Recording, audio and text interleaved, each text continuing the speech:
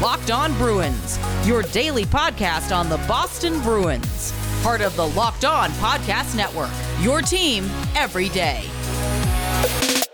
What is up, Bruins fans? I'm your host, Ian McLaren, and this is a daily Boston Bruins podcast where we discuss all things Spoked B, as well as take a look around the NHL. Today is Monday, November the 9th, 2020, and today's episode is brought to you by Built Bar. Go to BuiltBar.com and use promo code LOCKEDON to get 20% off your next order. Today on the podcast, I'm going to kick off an ambitious new series where I am going to look at each jersey number worn by a Boston Bruins player and decide who was the best to wear that particular number. I have to come up with a cool name for this series, but we're going to begin in the 90s and work our way back. Obviously, some numbers have more players to have worn it than others. 90s will be a nice way to ease into the series and help me figure out how to approach it. And it's going to be really fun. Before I get to that, let me remind you that the podcast is available on all podcast platforms. Majority of you are Apple users, but if you came to the podcast via Spotify, Stitcher, Pocket Casts, Google, whatever other podcast app you might use, please do hit that subscribe button. Each new episode will be automatically added to your feed for you to download, listen, hopefully enjoy. If you could also toss up a rating and a review, that would be very much appreciated, especially for you Apple listeners. If you are on social media, you can find the show on Twitter at LO_Boston Bruins. We're also up on Instagram at Locked On Boston Bruins. I myself can be found at Ian C. McLaren on both Twitter and Instagram. Now let's just jump right into this numbers game. Boom. How's that for a title? The numbers game. And like I said, we're going to start backwards and work our way down to number 1. There are 4 Bruins players who have worn numbers in the 90s over the years. The first one is number 92. That was worn by Michael Nylander back in 2004, and then Guillaume Lefebvre back in 2010. Who, let's be honest, I did not remember at all. He only played in 1 game for the Bruins, did not record a point or even a shot, and only attempted 1 shot in 11 minutes of ice time for the Bruins back in 2010. So Michael Nylander obviously gets the title here. Michael Nylander, of course, was acquired by the Bruins prior to the deadline in 2004. The Bruins actually pulled off a pair of deals with the Washington Capitals prior to the trade deadline that year. For the younger listeners, Michael Nylander, of course, is William Nylander's father, and he was acquired from the Capitals on March 4th for a pair of draft picks, a 4th rounder and a 6th rounder. Both of those turned into guys that I don't recall at all. Patrick McNeil and Francois Bouchard. The day before that, the Bruins had acquired Sergei Gonchar from the Capitals for Shane Morrison, a 1st-round pick, which became Jeff Schultz, and a 2nd-round pick, which became Mikhail Yunkov. And those picks were 2004, so that year. The Bruins, of course, were loading up for what was hoped to be a pretty long playoff run. They later acquired Brad Boyes from the San Jose Sharks, as well as Andy Delmore from the Sharks, in a pair of deals that were pulled off on March 9th of that year. The Bruins went into the playoffs in 2004 as the 2nd seed in the Eastern Conference, and they were matched up against the 7 seed Montreal Canadiens.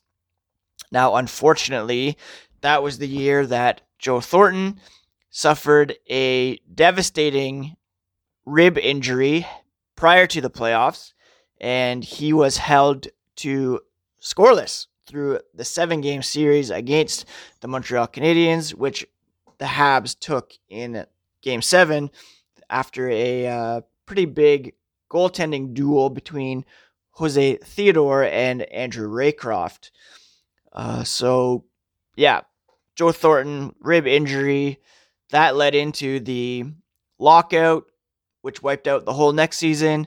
Thornton was re-signed, but then traded largely due to his failings in this playoff series, despite having a broken rib. Now, Boston, like I said, acquired Nylander and Gonchar.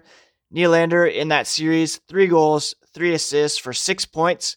Second in team scoring behind Sergei Samsonov, who had 2 goals and 5 assists for 7 points. Sergei Gonchar had 1 goal, 4 assists for 5 points to come in third in team scoring. So Michael Nylander, he was only around for those 6 playoff games, as well as 15 regular season games, in which he recorded 12 points. So it was a great pickup for the Bruins. Number 92, again, one of only 2 players to wear number 92 for the Boston Bruins, and clearly the best in franchise history to wear that number. If the Bruins had been able to beat the Canadiens, then perhaps Nylander would have been able to make more of a name for himself in black and gold. Obviously, a exceptional player in NHL history. He was drafted 59th overall in 1991 by the Hartford Whalers. He appeared in 920 NHL games, recording 209 goals, 470 assists for 679 total points. He did not win a Stanley Cup, unfortunately, but he had quite a remarkable international career playing for Sweden. Won a silver medal at the World Juniors in 1992, was named the tournament's best forward that year. He won a gold medal at the World Championships in 92 and 2006, silver medal at the World Championships in 93 and 97, and won a bronze medal in 99, 2002, and 2010 when he was still playing for the Swedish national team late in his career. So with all due respect to Guillaume Lefebvre, who was a 7th round pick of the Philadelphia Flyers in 2000. He only played in 39 NHL games, 2 goals, 4 assists. So the clear edge for number 92 goes to Michael Nylander. Before we move on to the other 90s numbers, let's talk for a moment about Built Bar. Built Bar is the best tasting protein bar out there. It comes in 18 amazing flavors, and each bar is covered in 100% chocolate, soft and easy to chew. However, lest you think it's an indulgent treat, you should know that it's great for the health-conscious person. You can actually lose or maintain weight while enjoying this great bar. They're low-calorie, low-sugar, high-protein, high in fiber. Great if you're on the keto diet. Right now, you can go to BuiltBar.com, and if you use promo code LOCKEDON, you'll get 20% off your next order. Visit the website. You can mix and match your flavors, all of which are delicious, and then use promo code LOCKEDON at checkout to get 20% off your next box of Built Bars. Trust me, they're delicious.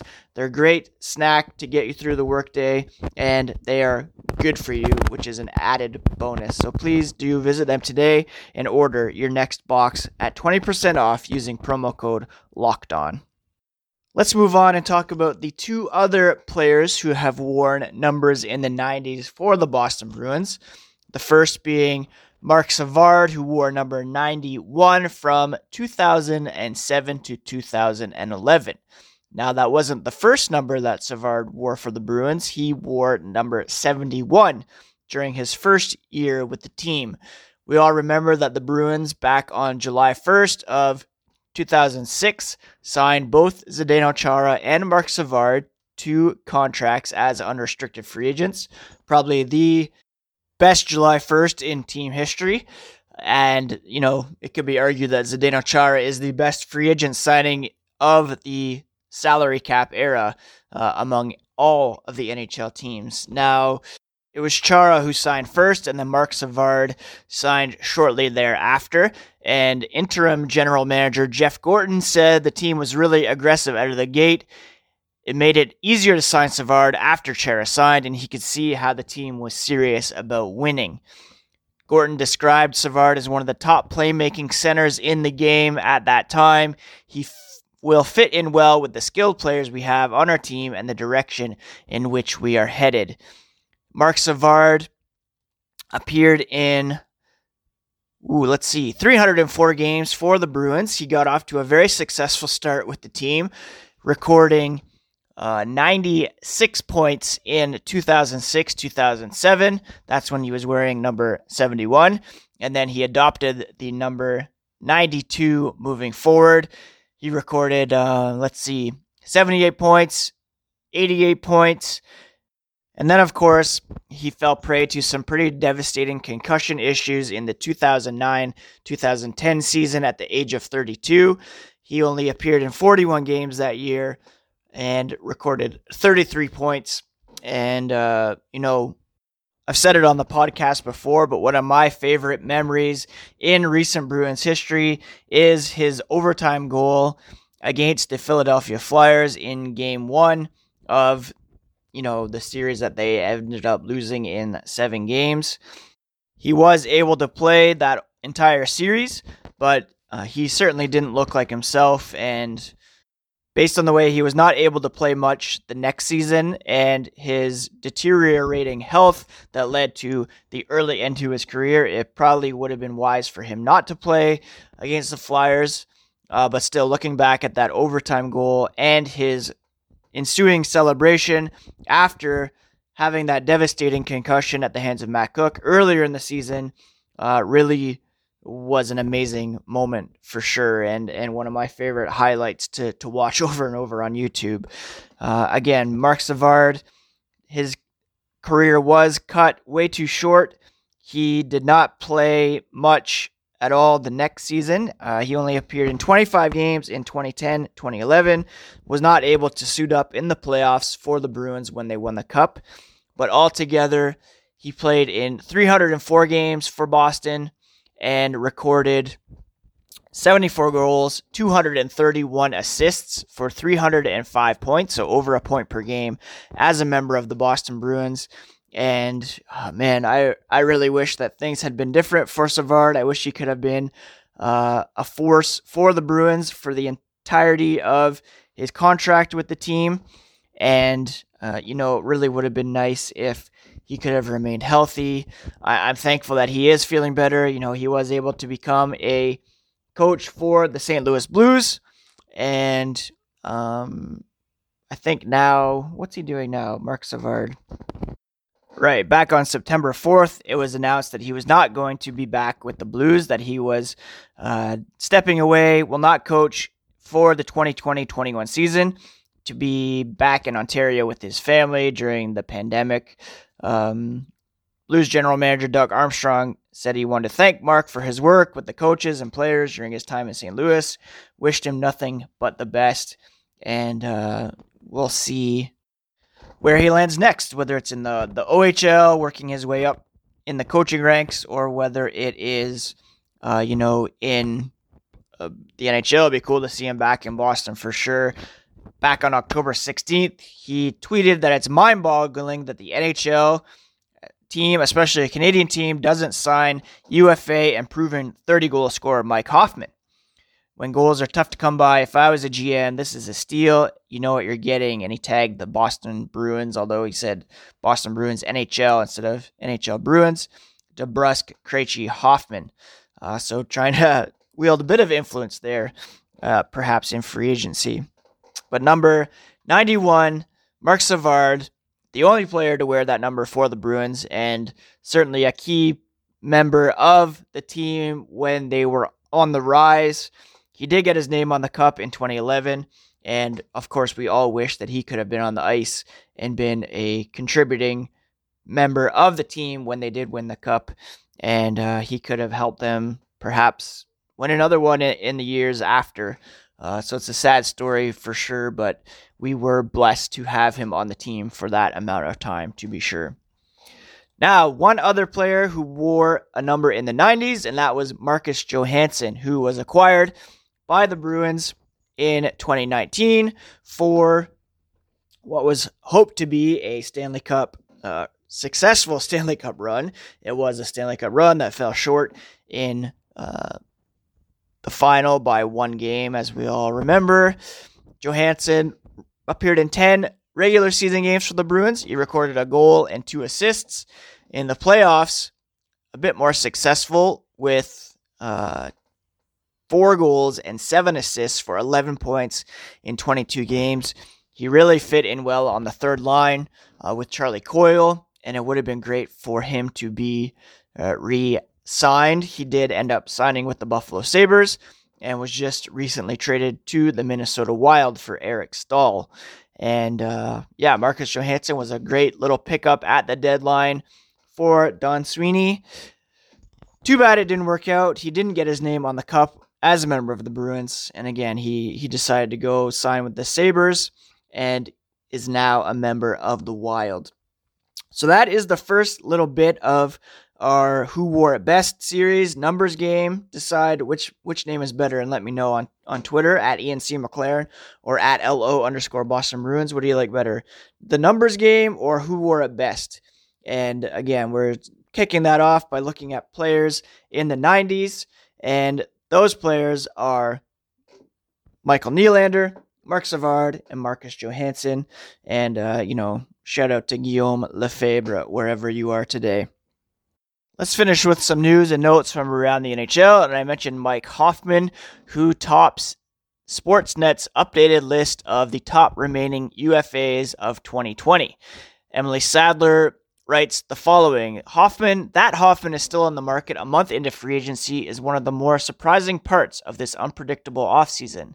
But just because he hasn't signed anywhere doesn't mean there isn't plenty of interest. With the flat cap forcing teams into a more conservative approach to free agency, high-scoring players like Hoffman, 29 goals in 2019 and 36 the prior season, are the ones who appear to have priced themselves out of many teams' budgets and into a gray area of free agency, forced to wait for interested clubs to find space by moving assets either via trade, long-term injured reserve, etc. That's not even taking into account the matter of Hoffman exercising patience in order to ensure he's finding the right fit in terms of chemistry and contention. Last month, Hoffman's agent told The Athletic that 13 clubs have shown interest since free agency opened, and at least 5 or 6 of those were characterized as serious. He also said he'd be open to signing a 1-year deal. If you're going to take a 1-year deal, you want to put yourself in a good situation because you're going to be back in the market next year again. In a recent 31 Thoughts, Sportsnet's Elliot Friedman thought that the Montreal Canadiens were interested before signing Tyler Toffoli. Nashville has a bunch of interest, and teams like Carolina, Columbus, and of course our Boston Bruins are looking for more scoring. I do believe the Bruins are interested in Hoffman and trying to figure out perhaps how to add him while also re-signing Jake DeBrusk, or whether they need to trade DeBrusk to make room, which wouldn't really make sense since Hoffman is so advanced in age. Do you want to give up on DeBrusk for potentially only 1 year of Hoffman? That continues to be something that the Bruins will need to work out, and I do believe that DeBrusk should be the number 1 priority. Now, another player that could be on Boston's radar is Ilya Kovalchuk. He's number 4 on the list. He played great for the Canadiens after being bought out and signed at a $700,000 price tag. Did not really look great in the playoffs, but COVID taking some time off certainly didn't do him any favors. Not really sure if he is on Don Sweeney's radar. I hope Anthony Duclair is. He's number 7 on the list. And then our Zdeno Chara is number 12 on the list. And Emily Sadler writes, this one sounds like a situation that will take time as both player and team determine the next step. Both Don Sweeney and Zdeno Chara have said that there's communication on both sides. They're not really rushing to sign anything, just to see how the rest of the offseason plays out and what room might be left following, hopefully, DeBrusk's signing, or if the Bruins do anything else. We've talked about on the podcast how there are guys like Jacob Zboril, Urho Vakanainen, who could be ready to step up if this relationship is not renewed. And again, it'll be interesting to see what happens there for sure. Over the weekend, it was announced that Jeopardy host Alex Trebek had passed away at age 80 after a fight with pancreatic cancer. NHL Commissioner Gary Bettman said Alex was a passionate fan of our game and a true friend of our league. He always said yes when hockey called.